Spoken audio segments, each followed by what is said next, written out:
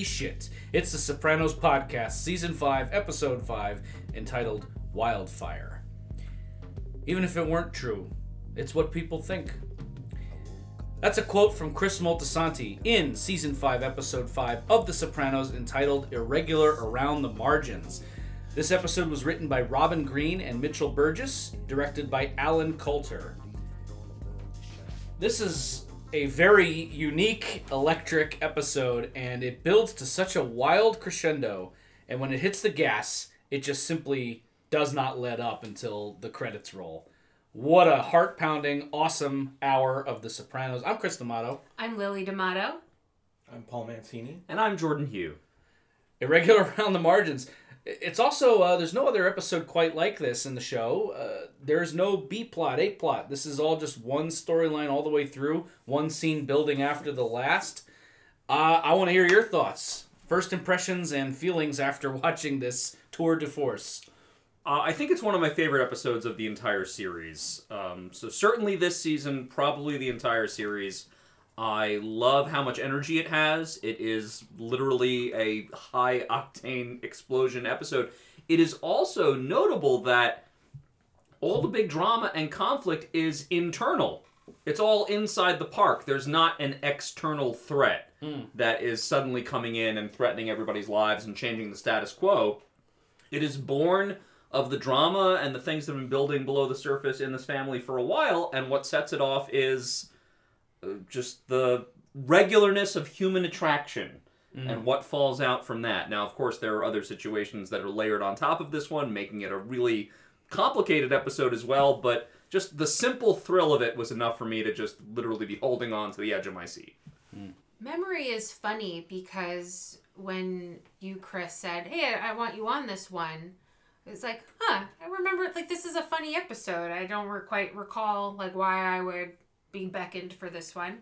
Oh, well, it's not very funny. There are funny moments, and my memory served me very incorrectly, or I've just grown up that much more, though I can't imagine my ever finding that funny in the moment, which is why I started with memory's kind of a funny thing, right? Yeah. So, this one's a big old woof. It's really hard to watch, but really compelling for all the reasons we've already said and will say, I'm sure.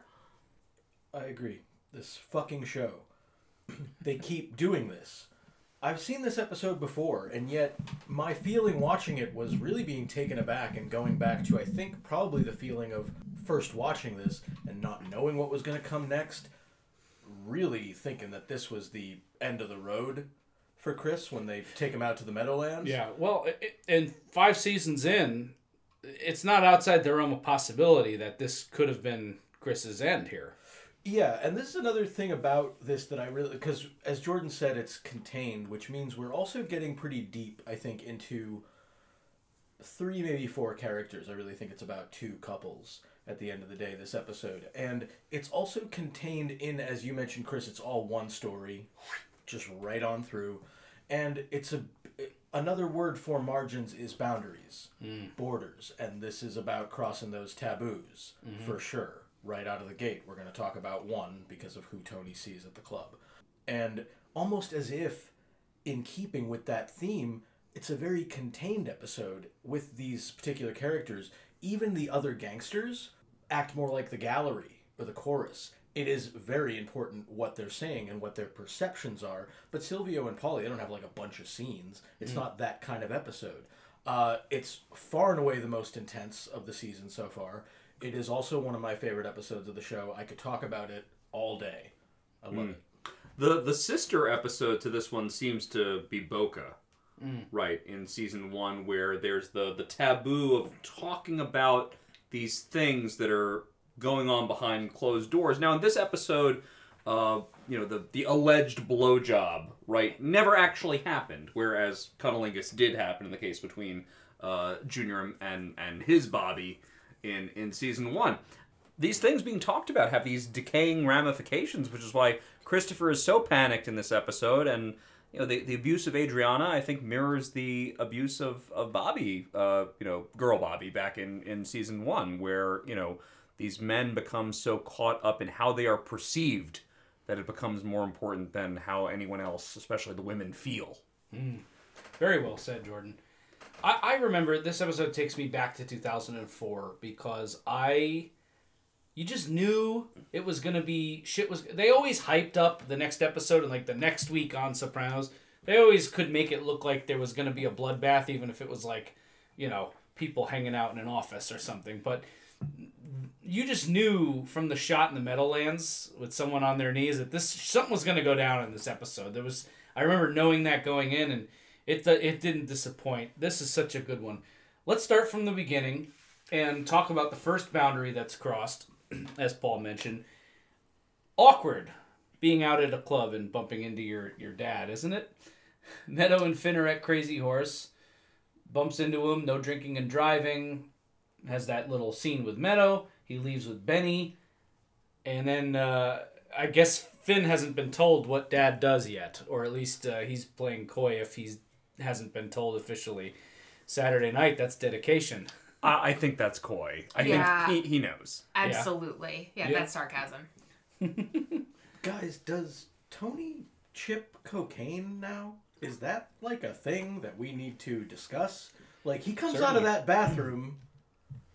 Snorting and sniffing. Snorting and sniffing. Meadow isn't foolish. And when he walks away from Meadow, he actually runs his hand under his nose and looks at it. Yeah, I mean, I get why the scene is awkward, too. I don't know that I'm 100% on why it's so... what the fuck is she thinking being here? Unless, I'm running into her after I fucking snorted coke in the bathroom. Yeah. But that's, Yeah. No, he's projecting his shit onto her. It's not abnormal it's weirder for him to be there. Right. Frankly. Yeah. She's of age. I'm sure she beat the cover charge. Yeah. And we progress quickly. Adriana talking to the feds that Tony's around a lot. This snitching is not going anywhere anytime soon. And she's given up, this is significant information about Tony. And we're already getting a sense of danger now because her being close to Tony is what is good for the feds, right? The feds want to nurture this, want to bloom, make sure that whatever is happening here continues and blooms. They want to exploit her like everybody else. Correct. Yes. They tell her to check the log on Christopher's cell. He's doing business down south. She almost got caught doing it once, and she's not going to do it again. Wait till he gets in the shower. And then she has an emergency number 2 in white pants, by the way. Very, very intelligently selected wardrobe on the part of the Sopranos wardrobe department. Yeah, but to even wear those knowing you're having an issue, that takes some cojones. It's a Jersey thing. I Takes guess. something. And the next medical malady, we get a scene. Tony's getting something taken off his head. We don't know quite what this is just yet. But he does ask, did you get it all? Which, to those who have dealt with any kind of skin issue or potential cancers or growths, let you know that something was popping up on Tony's head here. Cancers, they talk about it later in the episode, but never brings up good feelings. So this is immediately alarming. Yeah. These two people with their various maladies. The nurse that sees to Tony is a younger woman. The doctor that sees to Adriana is an older man. This frames out the vulnerability that they'll eventually seek out and find really each other. Perceptive. I didn't pick up on that. Wow. Yeah, that's very good pickup. But I have thought about though that she's seeing an older that guy's an older man. Yeah. that doctor she has. Well, and the feds in their charming scene later don't get why she's attracted to Tony. But I think there are many ways in which it's not simply physical. Particularly with her, the fatherly thing, Tony, as he says, isn't stupid. But I just picked up on that in these two scenes. Yeah. They're right together, so. Doctor is a great line. I've used this. Something going on that's giving you the Jim Jams. You do use that. I do. Yeah. It's great. It's I use the word jambles, which is very similar. I like that. For like intestinal distress? for like bubbly gut. Like, Yeah. I might have diarrhea at any moment is the jambles. Okay. Like right before you go on stage to perform. Like, you got the jambles? Yeah. I really liked aesthetically that shot of Adriana just sitting there in her hospital gown, doctor office gown in the doorway. When the doctor walks out and the door just kind of, that shot lingers on her. Just really vulnerable, sad. She looks like a little girl to stress the age difference there. She looks like a little girl sitting at the doctor's office. It's just that shot just made me perk up. It's like, oh, that's a good shot. They're also both alone. Yeah. You know what I mean? I mean, I'm not saying IBS is life-threatening. It's not. I suffer from IBS. It's a fairly common thing. But I think they would both like some comfort here, right? Tony's actually having a fairly serious procedure, right? Could be. Right? Adriana, not serious, but she's in a serious situation with it, right? And they're both keeping it. They're both keeping it from their spouse. Right. Yeah. To Paul's point, I mean, these are parallel scenes on purpose. It becomes a secret shared between them that, she doesn't want Chris to know she has irritable. They're hiding their vulnerabilities. Although, and we see why when we hear how Chris talks about it later on in the episode. Yeah. Tony's over at the house, giving her allowance. She's painting fruit, the things Carmela's doing with this big empty house that we left her with at the end of All Happy Families. One of those, I guess I'll paint. Tony picks the apple off of it, starts eating it while she's painting it. It's hard. What do you do it for? Interesting line there. Tony not understanding why you would voluntarily do something that's difficult or challenging. She's the one who's got to paint the good pictures. She's always got to do that work. Mm-hmm. So what I love about these two scenes, another parallel, is the one just after this has Adriana telling Chris about the IBS, and he is of no comfort. Here, Carmela, in spite of how difficult things are with Tony, and in spite of her body language not being like super connected to him, she asks, "What about that thing on your head?" She's not intuiting cancer. I think she thinks he passed out again. And he hit his head. He's done it before. Yeah, and he refuses. He closes her off. Hit my head on the medicine chest. Don't worry about it. Yeah. So two different elements of loneliness. One where Tony seems to be shrinking back. The other one where Adriana, of course, much more emotionally naked, reaches out. Chris gives her nothing. Yep. Mm-hmm.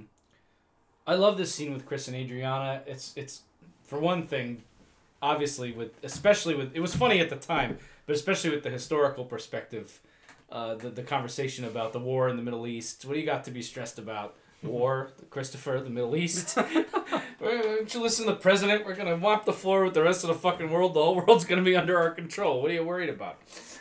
Interesting kind of criticism coming in from David Chase here, right? Seems to think that the government is quite buffoonish in this time. Of course. And listen, that was not a popular. What Chris was saying was not actually an unpopular sentiment at this time when the Iraq War first started. There were obviously always detractors, but that was country was still fresh off 9/11. People were still angry. We hadn't gotten Bin Laden, so that war it's changed a lot in recent years, but that war did not have a lot of support. Had a lot of support at the time, so Christopher is actually echoing a lot of American sentiments. Such delicate language. I don't know if it was his cousin, somebody he knew had it. His whole quote whole asshole rotted out. Jesus Christ. He's so helpful. Yeah. But yeah, he's no comfort to Adriana here. Cut to the back of the Crazy Horse. She's going through her day planner. She's drinking White Russians, and they share their medical issues. That's why I'm drinking White Russians. Right. Yeah, okay. Yeah, I'm not sure how medicinal the White Russian is. To me, anything with milk in it is not a good tummy food. Am I missing something? No, I don't think so. Listeners, if you are aware of some kind of medicinal value to White Russians that I'm just missing, I'm not a White Russian drinker. Well, the dude is. Well, the dude abides. Dude abides. The medicinal value is in the vodka. Right. Correct. Right. But that everybody's turned into their addictions on this one. Like Tony's doctor was recommended by Hesh. It's been a while since we've had some Hesh time, so it was nice to just hear about him even. Tony is eyeballing. The eyeballing begins here. Adriana's always been a beautiful woman, but them being alone together in this setting, Tony on the drugs, the sharing of the medical, the personal information. There were a few shots of Tony where the eyes wander a little bit below the waist. So that's kind of starting. Adriana, you're such a good father. And they're talking about AJ. Wish my dad had... What did she say? Wish my dad had... Been like that. Been like that, yep. So we're starting. The seeds are being planted. This is probably the point in the episode where people in the audience who haven't seen this before are starting to think, they're not. Am I getting a vibe here? What's... No. That's not... Right, yeah. Yeah. Do they bond a bit as well over, or maybe it's just another element in the empathetic connection that part of, conceivably, what Adriana's going through with IBS, not for everybody, but the audience is going to know, for her it's in part psychosomatic, psychological, brought on by stress. And she says, on top of everything, I'm a head case.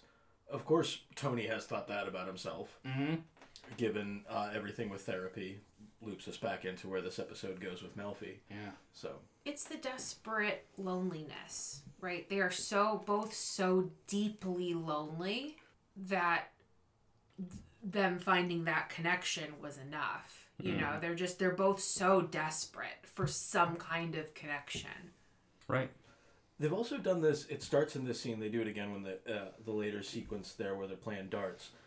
It seems like maybe again just like we were talking about in our post-recording with the film club, some of these characters just like we should have culture. And so is it a regular idea that this club should have art? Because it has like almost like a rotation of bad art on the wall, like really modern stuff. And in the office is one just a big motherfucking eye. And it's like, yeah, because you're being watched. Because people are talking about even the suggestion that, as Jordan mentioned, the alleged blowjob is going to become a thing. So that just these little touches visually really add something. Yeah, that's also... That can't be our food already, is it? Oh, it is. Oh, listeners, our food just got here. So, fuck y'all. You will now listen to us eat. We'll hold for a second. Thank you so much. All right, we ready? Yeah, let's do it. Of course, like all things with The Sopranos, it works on that deeper level of the eye, and they're being watched in the sense that what they're doing in this office is not for private consumption, it's for public consumption. It also works on this other level because on the surface level, which is that Adriana has a horrible taste in art. So, of course, her club would have all this ugly bullshit all over it. It's funny. Horrible taste in art, horrible taste in people, just everything about Adriana's perception is off. You know? It's sad. But true. Christopher's preparing for a trip to Raleigh for this cigarette run, some kind of cigarette deal going on down there. He has a toothache. He's getting... Adriana comes out, asks a few questions, where you going? He gets a little snippy with her. He's got some kind of toothache going on here, but he's pissed off because he treats it with oil and clove. You know, he's not able to take medicine. And she apologizes and runs off. I love the line. She's got diarrhea. The look on little Polly's face is great. It's like I could have gone need to know on that. Yeah, that was a real dick. As a woman, that was a real dick thing to do. Is you did not need to say anything. She's got diarrhea. Yeah. He's got a line earlier that's really funny. Like they ever heard of electrolysis down there? Yeah, right. It's like, all right, take it easy on the North Carolinians, dude. But you know what? There is important information imparted in the scene, though, because Chris is clearly bothered, in pain. He's suffering. Kudos at this point. Obviously, we know where things are going. But kudos at this point, that's dedication, to be in pain. It's one thing to avoid having a drink when you're out in a social environment or at having a glass of wine at dinner. But to be in pain and commit to your sobriety, good for you, Chris. We'll see how long this lasts. Good for you for now. Well, the point is he's making the effort. We'll see. He's making something. Tony catches Aid doing coke. She looks good. She's wearing a short skirt. Tony sees her and is drawn in. Yeah. What is he? Something like, twist my arm, something like that. He'll have some. He Didn't need to twist that hard, did she? Yeah, correct. This is a little unsettling seeing Tony do drugs like this, especially because, look, he's no saint. He has a lot of impulse issues, but this seems a step above what we've seen from him before. He's not above a drink or something, but Tony on coke is definitely, especially in such close proximity to the last time we saw him doing coke in this episode. It's like, oh, this is a... It's also the worst drug for him, right? Cocaine famously loosens your inhibitions, gives you a sense that you're on the top of the world and that you're master of the universe, right? Yeah. this guy doesn't need that drug. No. Right? Yeah. Yeah. People like me need that drug. The terrible place. In the last episode, one of the taboos that is discussed there, not directly, but AJ's whole stupid thing in the city. The big thing was like, oh, you had a couple of beers. You didn't do any drugs. Right. Which he did. He smoked some weed and acted like an idiot. But a totally different thing. Yeah. And but it's like still a taboo. Mm-hmm. So again, Tony at the end has to say, I don't do drugs. That's the face he's got to put on this. Drugs is more taboo than murder for Tony. He's lecturing Chris about drugs when they're chopping up Ralphie. Yeah. So exactly. They start a game of, this is very good acting, by the way. I like that Tony sits down, snorts the coke, and can't stay seated for another 30 seconds. Just like physical. Up, darts. That's good acting. That's good writing. It's good storytelling. You do drugs, a drug like cocaine, you want to get back up. You're not going to sit and have a chill conversation. It's an excuse for them to get physical, get close. Very flirty. Very flirty. The comments, the touching. She's trying to throw darts. He's touching her stomach. Okay, it's a chance to touch her. She drops the darts. She ends up kneeling before him at crotch height. So there's the first suggestion of the, oral sex or something like that. Actually, no, this is the second suggestion, right? Because we've had an earlier scene with San Severino. Yeah, she says, if you think I'm going to blow this guy I'm for going your to blow sick this purposes. guy, right? Yeah. And now here's the visual on that, the visual follow-up. And I don't mean this in a gross way. She's kneeling before him. I mean this in just a characterization way. She doesn't seem to hate it down there. You know what I mean? Like, she's not like, oh, let me quickly recover from this. She's like, there's a moment there. Mm-hmm. The scene does sit in it for a second. Absolutely. Too long. It does. I just wouldn't. She's not of right mind is the thing. Like, I don't think. I don't think anybody on this show's Well, that's fair. right mind. All right. So, good night, everybody. Fair enough. But what I mean is, like, under any other circumstances where she's not under the most intense, lonely pressure, stress of her life, would she even consider anything like this? Not Well, it was with a perfect storm. Tony. It was the perfect storm. It was a perfect storm because Chris is away. That knocks a wall down. You have the drugs. That knocks a wall down. You have the sharing of secrets. That knocks a wall down. All these walls are getting knocked down. These boundaries being crossed. Mm-hmm. And it almost happens here. She gets up. He tucks some hair out of her face. There's a glance, a slow movement.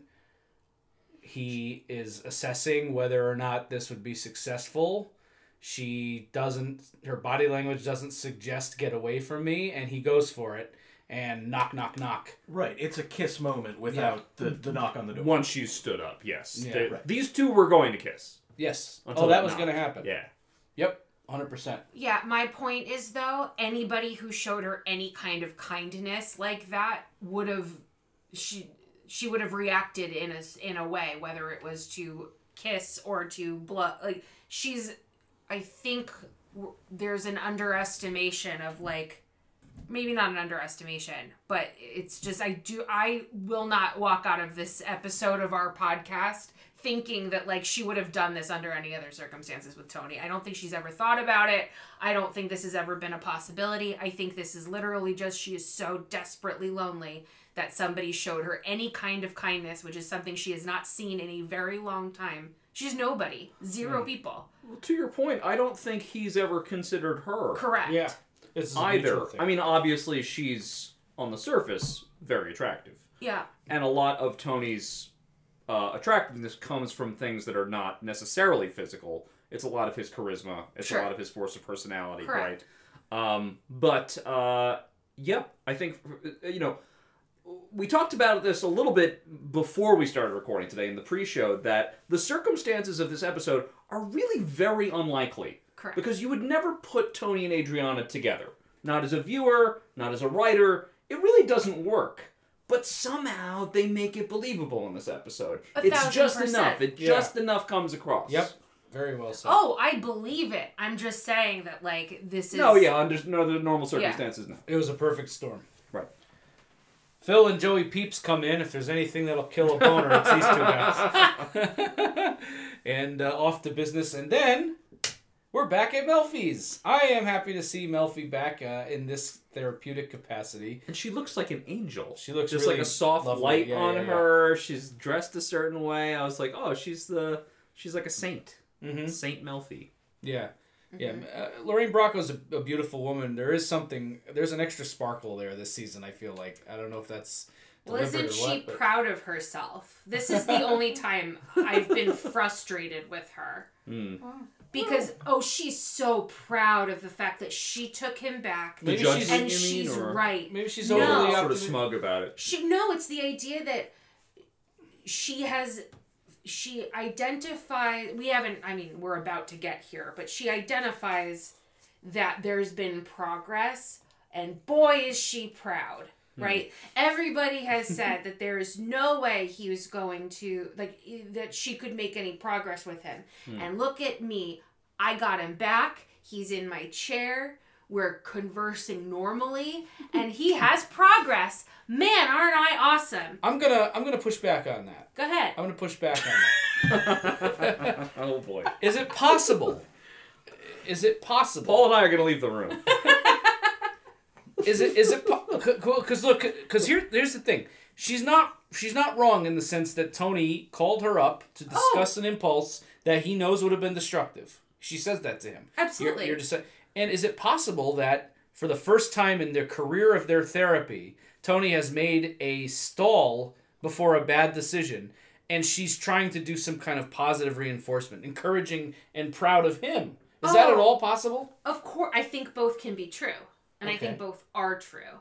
I get a smugness from her in this scene, and I think it's, I don't know. I give Tony no credit here. Oh, no, of course not. Yeah, Chris, I don't think he made the decision at all. Phil Leotardo knocking on the door made the decision for him. Otherwise, he would have had his tongue down her throat. That's it. And possibly other extrusions. Okay. Well, that's a fair point. Oh, that's a fair point. She is a little smug in this scene. I do She's think smug. that. Yeah. Well, and listen. I have to play devil's advocate. I was told by somebody we don't fight enough on the show. Really? Yeah, somebody said we don't fight. Oh. Oh. Chris, why don't you shut the fuck up? Oh. Oh. No, she is smug, and she, listen, under normal circumstances, she as a therapist should be proud of that moment when a patient makes some kind of, breakthrough or does something right. It's just that this is all phony baloney. Well, yeah, and I think Lily is onto something here, that there's something that she's connecting with and wants to move forward, but also that what Michael Scott would call her smudgeness. Her being smug, she gets the comeuppance for it later, right? In a one-line therapy scene. My favorite scene in the episode. That is priceless. That maybe she jumped the gun on, this is a milestone for you. Yeah, exactly. That's true. That's true. And there's our smudgeness. I'm only a little stitious. Tony says, I always think sleeping with your mistress's cousin as if the mistress wasn't enough to piss off your wife. The cut to Gandolfini on there is priceless. Yep. He's just got this look on his face. It's great. Tony keeps referring to her as this girl or my nephew's fiance. Melfi keeps deliberately using the word niece, which I think is important. Just like, hey, this is family. Mm-hmm. Well, because she sees it as, Melfi sees it as symbolic incest. Yes, exactly. Which it is. Yep. Tony's gives on a delusional path of, I could start a whole girl like her. I could start a whole new family. Absolute delusion. This is the ruination of how many men. Yeah. Right. I love my wife, but oh, you kid. Old story, right? Yeah. Right. Yeah. Yep. And just a lot of men, when they have their midlife crisis, sometimes ending up in divorce, sometimes because they've had an affair. Many of the things that are brought to bear on this show, Artie Bucco, another character, kind of same thing. The furthering of that is, not only can I leave my wife and have this affair or whatever, I'll marry a woman 20 years my junior, right, and have a whole new family with her and get to fuck up all over again. Like, what do you want? Yeah. It's a disaster. And it is something that befalls many men. It's interesting timing. Lily and I are watching Mad Men, and no spoilers on that for those who haven't seen it, but Paul will know because Paul's also seen a lot of Mad Men. is a beloved Mad Men character who makes this mistake in spades. Listen, sometimes it works thing. out. Perhaps I shouldn't judge too harshly, but most of the time it's like, I don't think you learned anything from the first marriage before you're going to move on to the second one, and you're older now, too. You know, and you have the first family to consider. Yep. It's very few men that can thread this needle, and many try. It is nice that Tony can see the consequences of this. My nephew would be, Carm would hose me financially. There'd be no reasoning with her after that. It would be a disaster of epic proportions. And then there's Christopher, after years of grooming him to be my number 2. And he acknowledges this might be the father thing. I'm not stupid. He's not stupid. He's correct. That's a piece of it. She's mentioned that the is father almost thing. all of it. Yeah. Well, it's Irina again, It's a girl, not too much older than Meadow. Has what we call daddy issues. It's not a healthy foundation to build a relationship off of. Yep. Then we get on limits and boundaries, which is what this whole hour is about. This is a milestone for you. For once you want to avoid doing something will be destructive to yourself and others. I know this is a powerful urge. She talks about how a few episodes ago Tony had to have her, and look, you survived. Do something good. See this as an opportunity to do something good. Be worthy of respect. See if you can be a help to this woman. And if you can't keep it in your pants, you need to stay away from her. That's a boundary. Yeah. But interesting return to therapy here. Any other thoughts on this scene before we progress? She's giving him more actionable items than she has ever given him before in therapy, right? Mm-hmm. A lot of her past therapy was suggestion, move towards revelation, contemplation, These are much more direct. Don't have sex with this girl, right? Keep it in your fucking pants. That is more direct advice than we've typically seen Melfi give in the past, right? I liked that, and I liked that, I guess in that same respect, it seemed a bit harder on him. Calling him out, no, that's a rationalization. It's like before she took this appointment, she said to herself, like, I'm going to behave this way if I'm going to let him back. There was definitely some preparation, which is, I think, is why she comes off as the angelic, which is why there's the smugness, which is why, she definitely, set her own boundaries for bringing this back, whether they're set or not. Yeah. Aide talking to Sanseverino again. Looking at ducks. Looking at Tony at ducks one time in his pool. He's got no pool, no ducks, or no family, which is what the ducks were symbolic of. Why are we coming back to them now? The ducks? Yeah. Well, this is... I'm asking genuinely. I really don't know. Yeah. I was like, That's a good okay, question. It's one of the series' most powerful symbols. I have nothing except what Chris just said. Which is what? That the ducks were the initial anxiety of the show. We cut from therapy to the ducks, and the ducks were the image, and the image was, I'm afraid I'm going to lose my family. Yeah. Yeah, I mean, Adriana's line, instead of Tony had ducks once in his pool, might as well be, Tony once had a family. I mean, that's how... he's just two lonely souls in the universe here. And this is also a scene about... Adriana's talking a lot about escape, and someday we're going to get out from under this shit and get away, and, the ducks flew away, and there's just a lot of... I don't know, maybe it's thematic, it's mood-based, I think it just underscores, to me, the brokenness of the current situation, and hearkening back to better days when this family wasn't in pieces, perhaps. I don't know. Okay, yeah. But just a thought. If anyone else has some thoughts on why the ducks would come back in this episode. And Tony's on her mind, and Sanseverino's only association to it is the exploitation of it. Exactly, yes. She mentioned, I'm getting a vibe. I'm not going to fuck him. Yeah. And then we get this lovely scene with the feds mocking her because they're in it for the right reasons. They're altruistic and really they're in this for justice. Yeah, the good guys, the good of the nation. Yeah. This was as difficult to watch as the abuse later in this episode for me. Yeah. It's just why even bother? Yep. This to me only proves our point that they're not doing the right thing by going after Adriana. They're basically just humiliating her. Right. Yeah. They've decided to ruin her life as a byproduct to get Tony. Mm-hmm. But they don't have the tools to do that. She's given them nothing, and she's been snitching for how long? Yeah. It is so cruel for them to be so disconnected from what she's actually going through. I so agree. We brought this up, I think, last season, and it's they really are leaning on the wrong person. Not only does she not know anything, she has no emotional fortitude to be able to keep this up. They're basically killing her. Correct. So she's no physical fortitude. She's rotting from the inside. Right. She's got the Jim Jams because of this. We've all done theater. I think I've heard it said in one of my favorite sequences in Reservoir Dogs, the first big Tarantino movie, was when Tim Roth's character is being trained to be a spy. Mm-hmm. And he's being trained by this other cop, and the other cop is essentially telling him, you have to be like the best actor in the world. Mm. That's just not Adriana. Right. She can't fuck around with these gangsters and make them think that she's X. Mm-hmm. Like we were saying, she's emotionally so naked and vulnerable.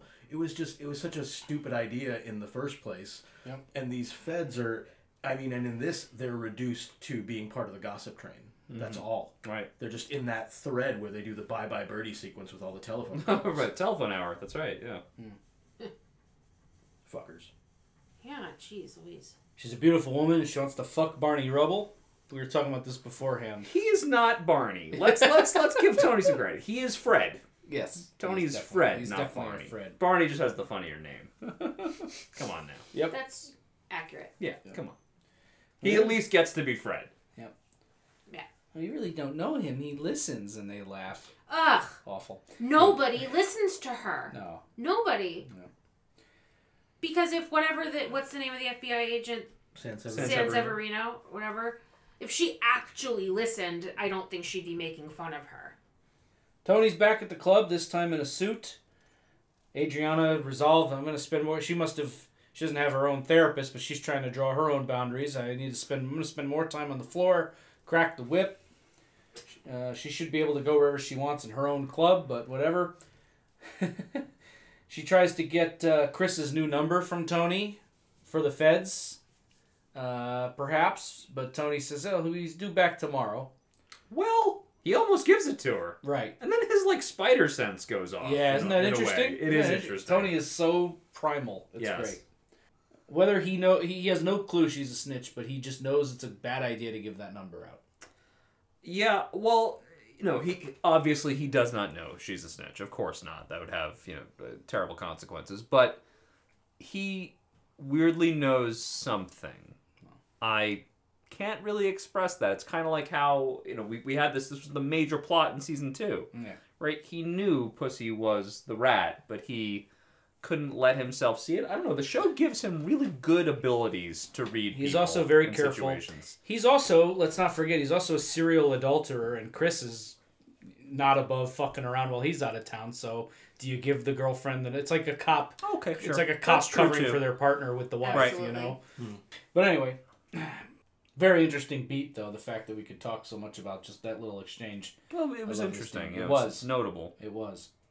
Aide comes into her office, and she was doing coke when Tony caught her, and Tony is checking a mole on his arm. He's got his shirt off. Mole looked regular around the margins, drops the episode title. I see anything now, I think I got melanoma. He's nervous because he's had the cancer on his head. Well, and that episode title is the key to understanding this whole situation, right? Because the idea is that if a mole changes its shape, it could be cancerous, right? If this situation gets out of control, it could be cancerous, right? It's destructive to everyone. Ooh. That's them. That's not me. That's, Adriana expresses that she could really use some coke to clean the house. Tony says, I wouldn't say no. And they discuss where they're going to get it. It's 2:00. Cross-eyed Billy probably left the Bing already. I wish I could meet Cross-eyed Billy. I wanted to meet Andre. And then Andre, her other dealer's up. He's always up. Out in Dover, right? Somewhere out there. And, so they hit the road. They're driving. Adriana's telling them about a woman and that she knows. And Tony says, isn't she older or in her 30s? She's 31. And Jesus. Yeah. And then Tony says, you should introduce me to that friend of yours, Danielle. I thought I picked up something between me and her. Adriana's response, she's dead. She drowned at a picnic was the best she could come up with. Yeah. I love that. There's your great actor. She definitely, FBI. Right. she definitely didn't think that story through at all. Like, what if Tony? Why would she think Tony would ask about her? But even so, that's She could have said nothing. Drowned at a She picnic. drowned at a picnic. Yeah. Oh my God. Yeah, I'll mention. Well, it comes yeah. from her anger at her too, right? Like Right. that wasn't her thinking, "Oh, that's the FBI agent." No, that's the bitch that betrayed me. Right, That's what that response But was. like, drowned at a picnic's hilarious. Oh, it's like, hysterical. No one would Oh, ever come up with that. absolutely. You know, No, it's of just course it's not. ridiculous. But Oh, that's man. partly. I don't know that she's That's capable like- of better story, but that's partly why the story is so bad, because I think her trigger was more that bitch I agree. Danielle. But it's just not- such an upright citizen's moment of Totally. just like unlikely ways that I drowned at a picnic. Yeah. They swerve to avoid a raccoon and the car flips over. Whoop! This is a shocker. This is like one of those holy shit things. I'm not the one with all the dents in a car. Yeah. The Sopranos is very good at these surprise moments that are just things that happen in life. Car accidents, you get caught in something weird that's just happening out and about. And here you go, swerving. Boom! Car flips onto the side. They're at the hospital. Tony's he looks slightly banged up, but barely at all. Nothing touches gets- this guy. Nope. Which is mentioned many times in the episode, and this is a running theme with Tony, that he has like a horseshoe up his ass. He really is just a lucky fucking guy. That going back to the season 1 carjacking, and he has a knack for avoiding injury and avoiding fatal circumstances. Well, I it thought looks of- like, oh, please. Sorry, it looks like a set of wide shots where we see the accident, and from those angles, the accident looks bad. Yeah. Oh yeah. So I would have thought at the very least it ends up with Adriana with the brace and all that, but that would have been like the least of the injuries. So the fact that she's basically going to be okay and Tony has like a few scratches, I was like, whoa. Yeah. Yeah, well, he has no scratch, and she is massively banged up and will continue to be so, too. It's like this whole situation, she's the only one getting hurt. Oh, very good. Yeah. I agree. Tony suggests to the doctor, "Did you do all the tests? I can afford it." And this doctor character who is coming It's back very later funny. on, I just love how snide and annoyed he gets. Same doctor from the Nick. That is, yes. Yes. Uh, I did the appropriate tests. I My love him. grandmother was the first black nurse to practice medicine. Medicine in Delaware. In First Delaware. black woman to practice medicine in Delaware. All right, take it easy. Just instantly Mr. Soriano. Yeah, Hill Harper, he's great. Yeah, really, really funny. Goes to see Adriana. She's banged up. She doesn't remember what happened. Tony tells her it's a raccoon in the road. I mean, she's in a neck brace. Half her face is blue. Real bad. Puffed up. And this is a funny bit of trivia for the show, actually, that I believe the story goes that Cadillac was not thrilled with the idea of their car flipping over so easily, and asked the Sopranos if they're going to have their car flip over like that to add a line. Like, it was probably the only thing that saved their life. Saved our lives. Yeah. Right. That's funny. supposedly, because you know they work with when you place a product in a show like this, you got to at least work with the people with whose products you're placing. That makes sense. That I don't know if that story is true, but it's plausible. Oh, no, that makes a lot of sense. Yeah. So she mentions now that Christopher comes back that day, Yeah. and then Tony says, Well. "Yeah, we should probably talk about that." Yep. So, And 'cause then they it need dawns to, on her. They need to Oh, concoct some kind of story. Yep.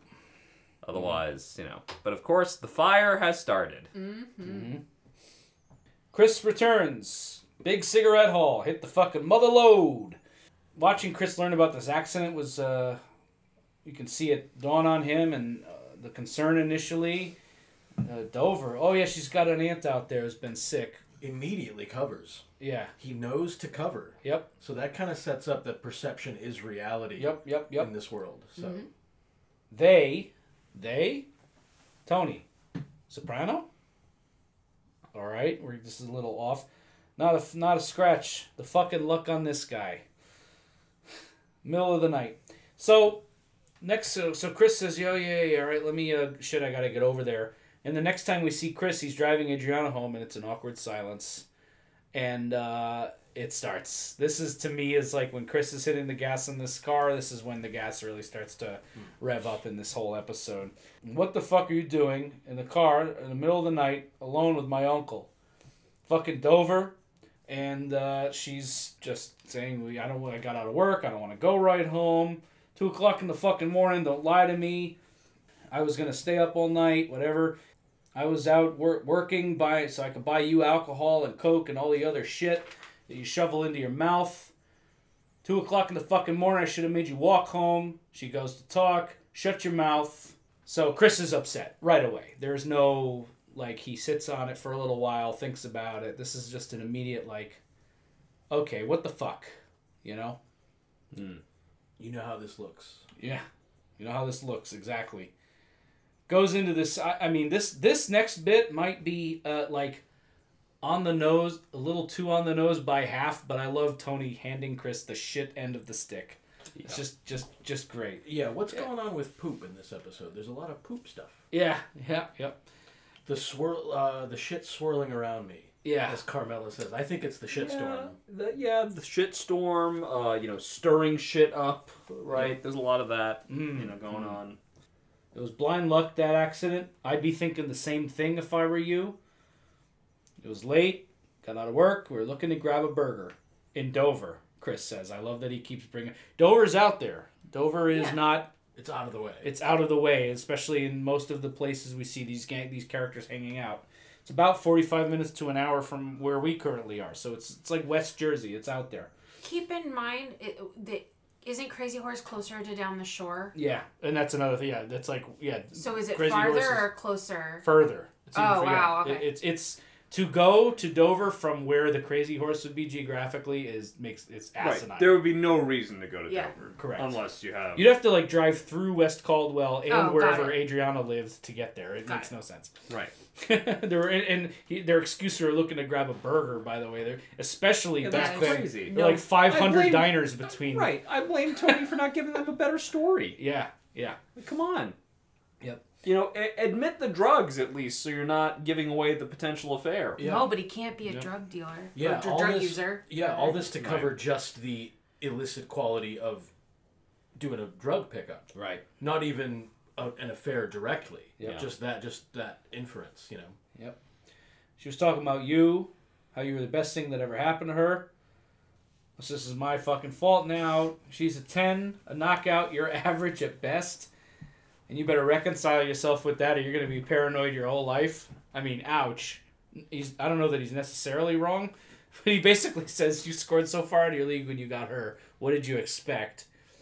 Yeah, takes one to know one. Right. Yeah, that's also true. I mean, he does always get knockouts, but like, come on. Nothing happened. I'm not going to say it again. Everyone knows about your midlife crisis. Last couple of years, you've been the biggest fucking poos hound around. Your midlife crisis. You'd fuck a catcher's mitt. Great line. That's the line of the episode. That's so good. Brilliant. And then that last shot of Chris just standing there and Tony's smoke blowing in his face. And then Chris walks out. It's just great. And then we get what has to be one of the funniest sequences in a long time. This gangster game of telephone. This is the wildfire spreading now. Yeah, right. Absolutely. Because you can't rein it in. Yep. Even Silvio, the level-headed guy, like, she got caught giving Tony head. And I love all the people in this telephone. Yeah. Fucking Junior's in there at one point. Yeah. Mm-hmm. It's so good. Apparently, he came along with the sun visor.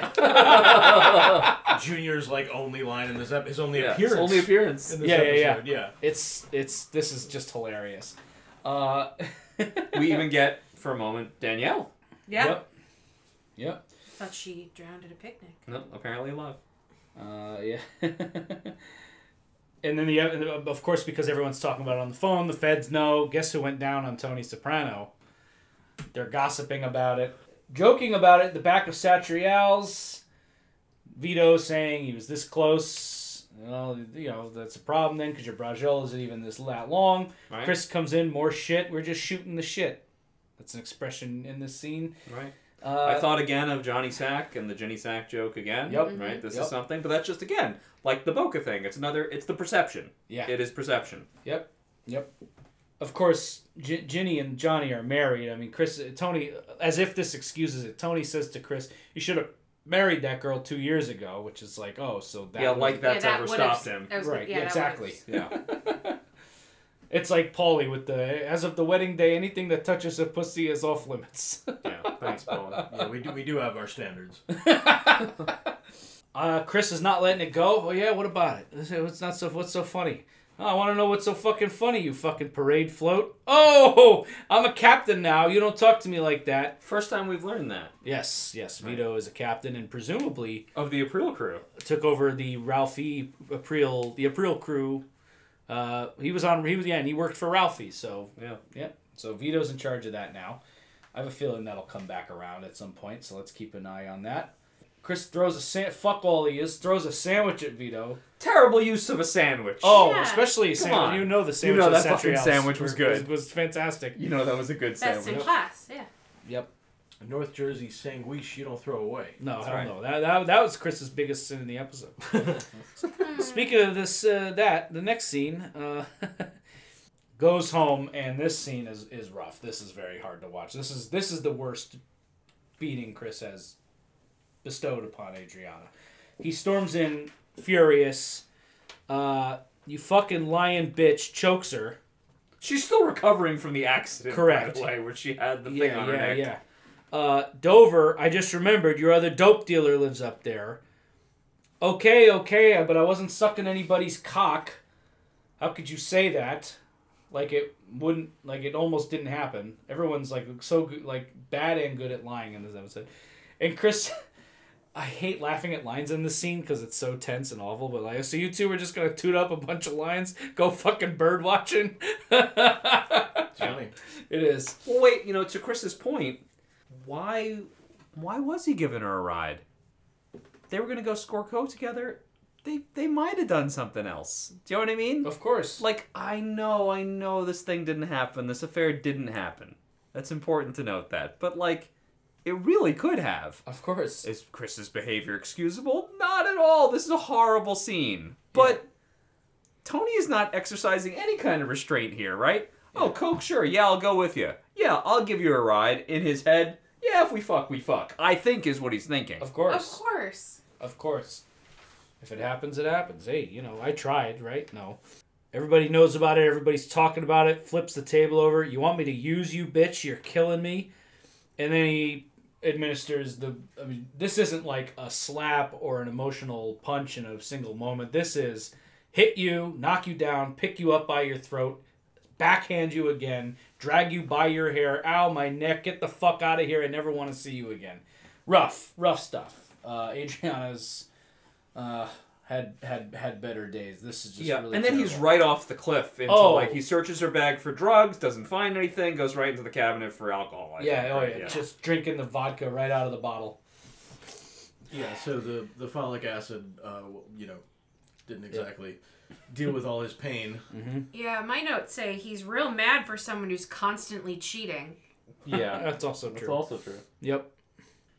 But that's the hypocrisy of their of all of lifestyle, it. yeah. Oh yeah, for sure. Tony has no scratch. Junior was fine in Boca. Lily mentioned in the other scene that what Tony says to Chris in part could be the projection of the reconciling yourself to being paranoid, feeling like you're not enough, whatever.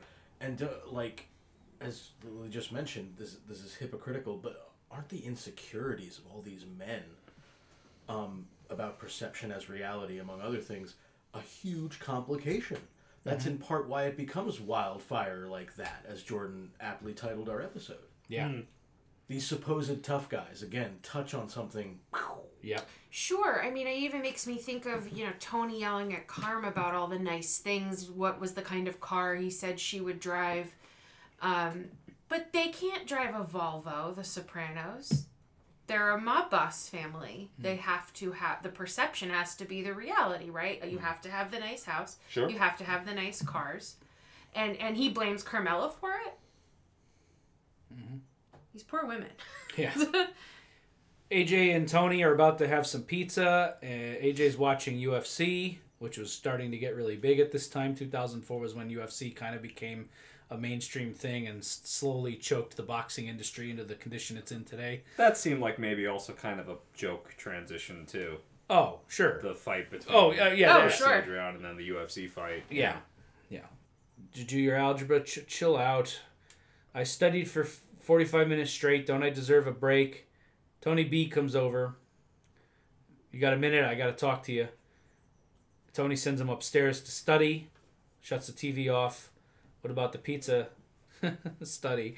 And Tony B says that their cousin Chris is fucked up at a tavern, saying all kinds of fucked up shit. And Tony drops the fucking line of the century on this. Where's his fucking self-control, this guy? I even put the eye roll emoji in my notes. Yeah. By the way, right after Tony B tells him that Christopher is like out hunting for him, I think Tony B says like, "I gotta use your John." Yeah. Yep. Right. So there's more bathroom stuff in this episode. Yeah. Huh. The shit these people all live in and make for themselves. Well, there's also the don't shit where you eat. Yes. Is an expression commonly used like don't fuck someone you work with. Right. Because like that's Yeah. usually the thing. Yeah. Yep. AJ starts playing the drums. Oh, this fucking kid. Tony says, well, he knows where to find me. You see him, you tell him that. Both of the kids, I'm sorry. Yeah. Both of the kids are on the margins of this episode, and it seems like they got to be kept there. Yeah. Like, do not let them know. For the sake of them, we got to put the good face on this. Mm-hmm. Like, again, interesting. They're important in this episode thematically. They just don't have a lot of screen time. Yeah. Well said. That's interesting because I was watching this Instagram video this morning where this woman was talking about she's a child psychologist of sorts, and she was talking about parents coming to her and saying, I got a divorce, I don't want my kids to be traumatized, or my kid was left in a field and wasn't picked up for an hour, how do I make sure they're not traumatized? And the psychologist's answer was, the event isn't traumatic, it's the loneliness that comes after when people don't speak about it or when the child feels lonely. And so ultimately they are actually creating the trauma if what this psychologist is saying is true, and Wow. it sounds like it makes a lot of sense. That's pretty crazy, actually. Yeah, it's so hard with kids because trauma happens so incidentally. Mm-hmm. I don't think you even as a parent know what is traumatizing. Not you always. you can worry about it, right? But like you know what? I'm not going to dredge up the thing I was about to dredge up. But speaking non-specifically, right? My mother said something to me that she said casually 30 years ago, and I carried it forever. And I recently brought up that she said that to me, and I was like, I kind of never forgave you for that. And she said, I don't even remember that I said that. Yep. You know what I mean? Because for them, it's not a moment. You know? But had she acknowledged it and then been with you through it, right? Then it could have been healed. Correct. You know? That's Yeah. the point. It's What's the the saying, conversation that comes or doesn't come after the event is actually the trauma. What's the expression? The axe doesn't remember the tree? Something like that. Yes, right. The tree remembers, the axe forgets. Yeah. Something like that. Yeah. Well, and I don't want to get too ahead of ourselves here, but as Lily was mentioning, like, it's about the reflecting and remembering. I assume after they put this to bed at the end of this episode, this will never be discussed again. Mm-hmm. No. No. Yeah. In every possible way, this episode is literally self-contained in that way. No more talk about any of this, about the alleged whatever, nothing. Well, they make that clear at the end of the episode. Yeah. Right? That's the key to actually something like a trauma, is that you have to remember it as opposed to reliving it. Correct. So, Tony has to drop AJ off at the house. AJ This goes was upstairs. actually a good call. Yeah, of course. What's up? What's wrong? What's up, Tony? You can't. You couldn't bring this in himself. I can't come say hello. What you want is to hear if I've heard all the disgusting shit they're saying about you. It isn't true. She can't or won't hear that right now. Calls out his fucking philandering. Christopher's upset. He could say things that a kid shouldn't hear.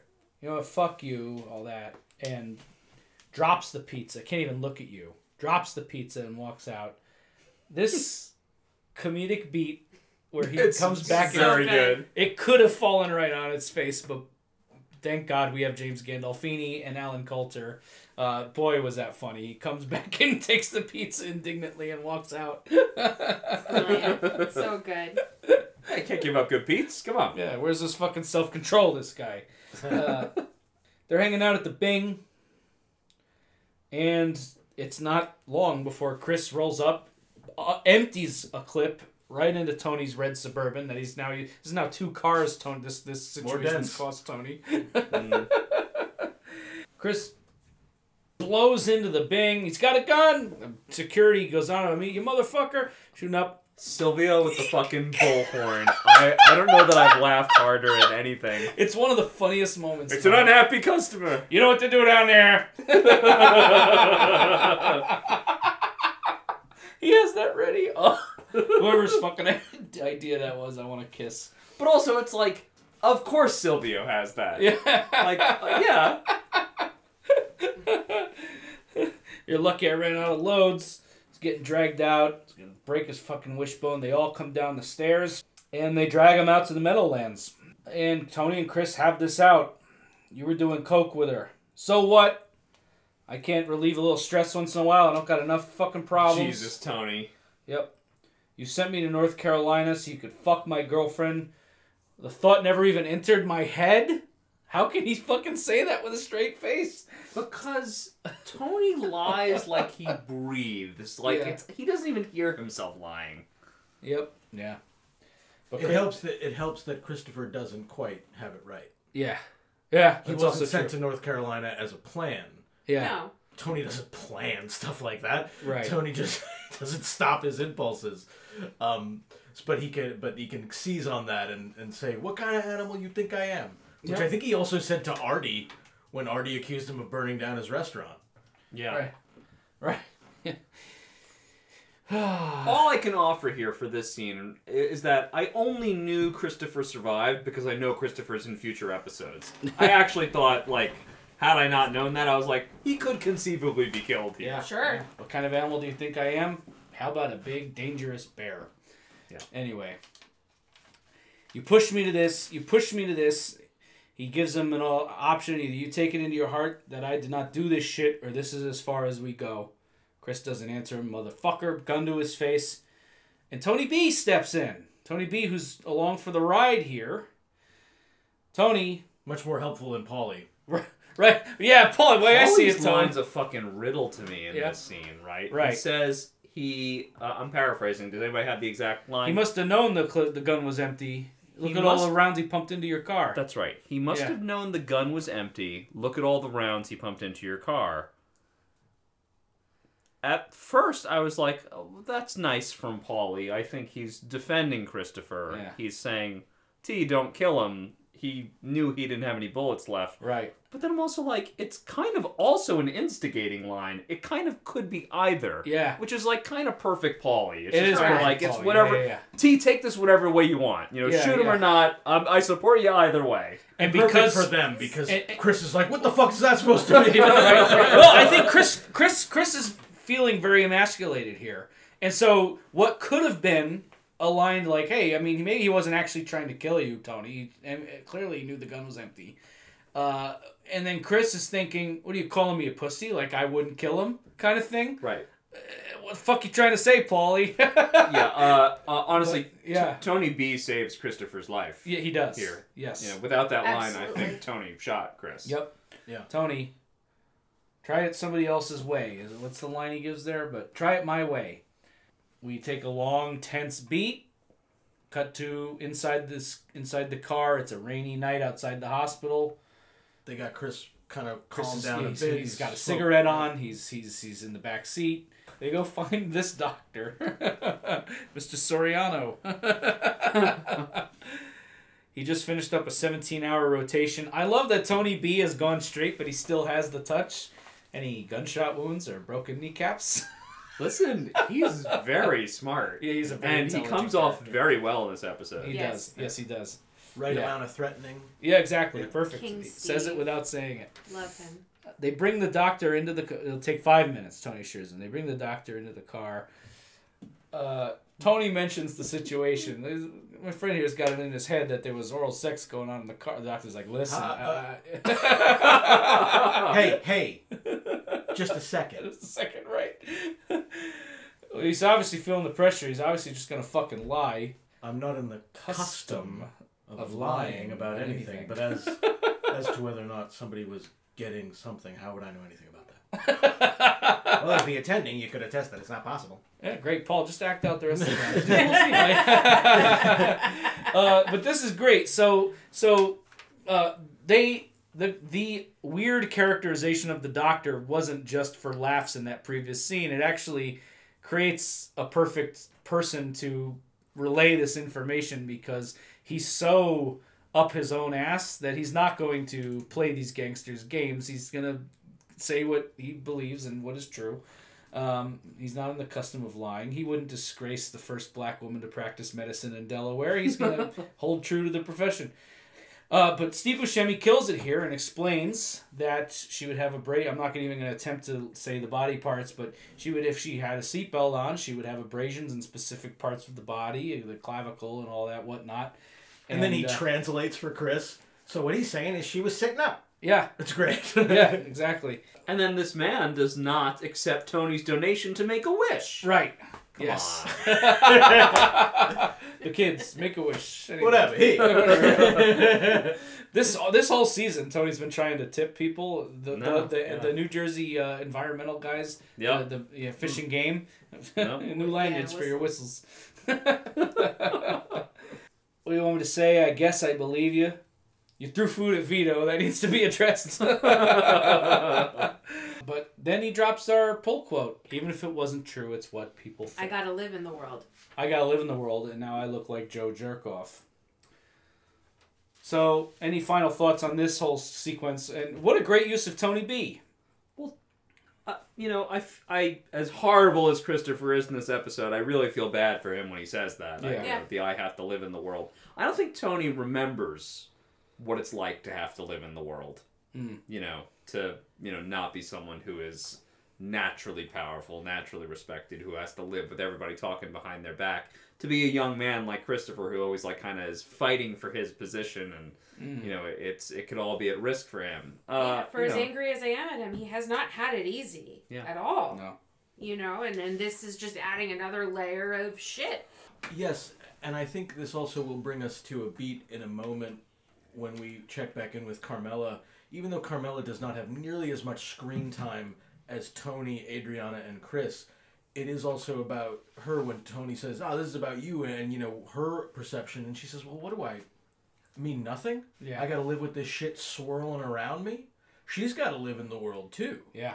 And people talking about her ex-husband and his philandering being so outrageous that it's actually now come into the family in this alleged act of symbolic incest, it lords over her as well. Yeah, it's a powerful thing, and that perception as reality, that insecurity, it's such a big part of this episode. Again, breaking these taboos, maybe again, poop being a taboo of some kind, I don't know. But that's why I chose it as the quote. Absolutely. And it also just points to a furthering of the theme that, Tony's affairs are not victimless things. No. It's always been a part of the character ever since we met him, is that this guy fucks around a lot. Now, it is funny and very Sopranos-y that in this episode he didn't actually do any fucking around, but we're still seeing the consequences of that. There are victims here. It's not just the person that Tony is sleeping with. It's not just his wife. It's also that person's partner, right? And then it's the extended world beyond them. That every time Tony makes a cuckold of someone else, right, that they're another fool out in the world. That's another kind of victim making. And to what Melfi said earlier, this is huge as well. I mean, Chris is not the only victim here. Should this affair have been true, or should this have been allowed to have been thought of as true, it really diminishes Adriana. So there's a lot here. A lot here that I think Tony usually considers. Yes. Doesn't usually consider. Robin Green and Mitchell Burgess, if you're out there somewhere listening, you deserve everything in the world that you have that's good for this next scene. You know what? I might as well have fucked her. Thanks. Amazing. That's what he learned. Yes, and terrifying. Human beings broadly operate by incentive. Yeah. isn't Tony's incentive after this experience to do what he wants and then lie about it? Well, yeah, exactly. I mean, I guess that was it all along, but Right. especially after this. Yeah, it's like, well, I mean, I could have had all of this shit happen and then also had the great experience of fucking her. He got the infamy without the affair. Correct. Yeah, right. Exactly. For a utilitarian gangster, that's unacceptable. Yep. Tony goes to see Carmela and straighten this out. You believe this shit you're saying? The shit they're saying? I don't know what to believe. What's going to happen when the kids find out? Your daughter already suspects you. What do you mean? She saw you at the club, said you were coked out. I don't do drugs. Amazing delivery. Yeah. So indignant. Yeah. And then just... These two are so great. This scene is really good. This is such a believable follow-up to all of this. All right, so it's about me. What do I mean? Nothing to you? I have to live with this shit swirling around me? Great delivery. Edie Falco crushing it. No surprise there. And do you really think I would go near that girl like that? Adriana's going to be a member of this family. I haven't been a saint, and Lord knows you haven't been a saint yourself. Just like... What? Yeah. And then he flat out asks her, do you really think I would do that? It like really lays it out there. And Carmela doesn't answer him. But what a multitude of emotions that she has pass across her face. Yeah, really great moment there. Such a good, powerful scene. What do we think of the fact that there's some part of Carmela that is still capable of thinking he may not be capable of this? Or do we think that? Is she just... What do we make of the conclusion drawn here? Tony says, thank you. I need you to help me put a good face on this thing. I got to bail you out. It's never ending your bullshit. Really but she agrees to do it. And B, what do we think? Does she actually think that this Tony is incapable of this act? I think she's incredibly good at reading him. And I think we get the display of many emotions here. There's... of course, her rage, her annoyance.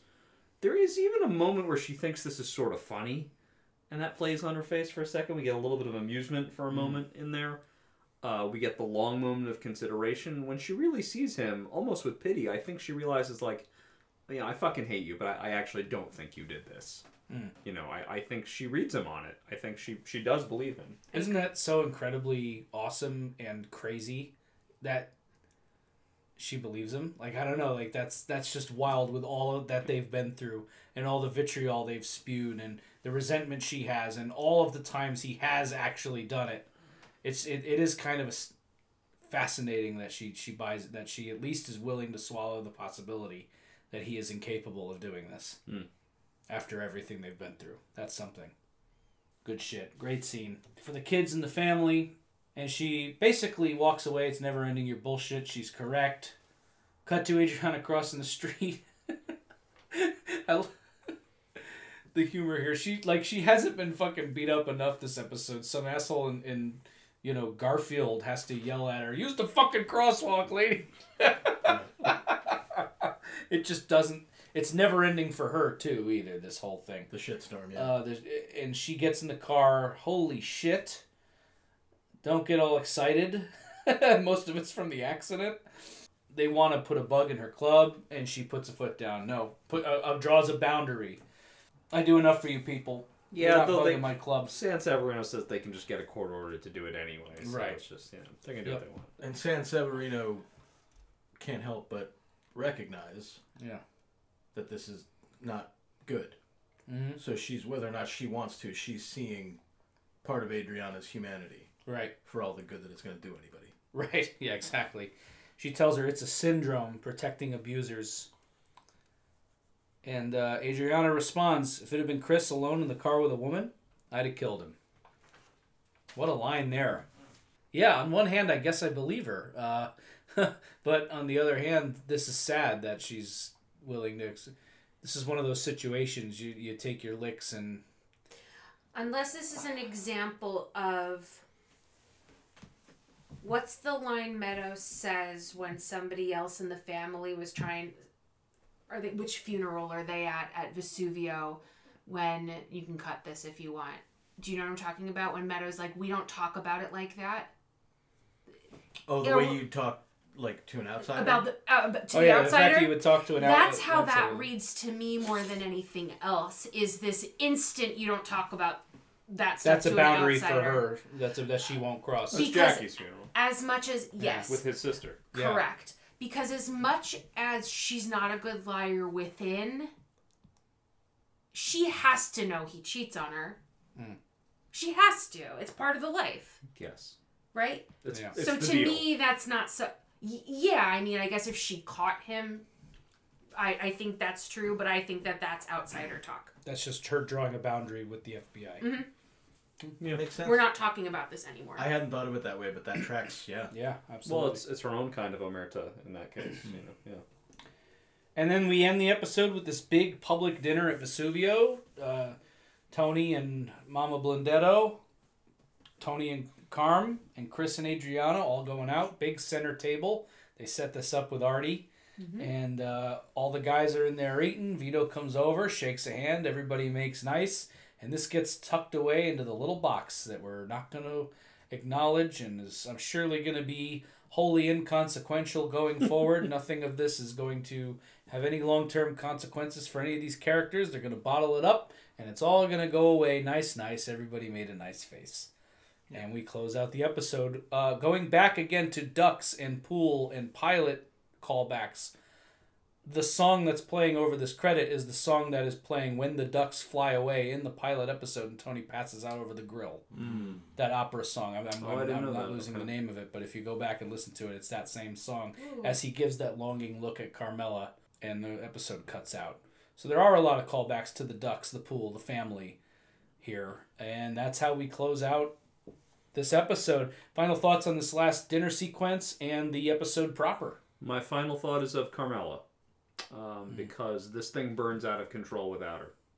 You know, that last scene, the dinner, it's totally fake, but she's there. And the most striking thing to me, more than the Vito handshake, more than the other people at the table, is him looking at her like proud, with love, like she did this for him. You know, otherwise this has the potential to like burn down the family, and just that she has the grace to do that. You know, that she has the power to do that. You know, She really does save the day. She saves the day. Yeah. Yeah. More of the soprano women taking on the emotional labor of the bullshit that these men put them through. Yeah, we opened the episode with this weird element at the margins, Meadow and Tony at the club, and again, is even Tony, this cocaine thing, is this part of him getting out of control, as Jordan said, this wildfire, without Carmela there. At the end, again, something at the margins, Carmela helps smooth it over. Adore this episode, top to bottom, great acting, terrific writing, Alan Coulter, really nice little touches. Partway through the episode, when Tony goes back to therapy, Melfi says this is a very big step, this is a milestone. I considered making that the quote, and then I thought we might expand the analysis from there. But because of the cruelty of the world that they're in, because of their own personal failings, in spite of what Melfi said, as much as I would love it to be true, I don't think growth and progress for these characters is ever going to be at the center. I think it's going to be the irregularity at the margins. And with that, folks, that's been another wonderful episode. Thank you for joining us. Our recurring Lily, who is going to be popping in and out a little bit more frequently this season. It was great having you for this one. Thank you. Thanks for having me. And next up is the season 5. I can't believe we're already almost at the halfway point. They all seem fast, but this one seems particularly fast for some reason to me. We're going to be at Sentimental Education, an episode I actually enjoyed a lot more watching it back for our podcast than I remember liking it initially. So we're going to talk about that one coming up. But this has been an awesome one, a regular around the margins, maybe a top 5er of the series, possibly, and definitely in the conversation. I'm Chris D'Amato. I'm Lily D'Amato.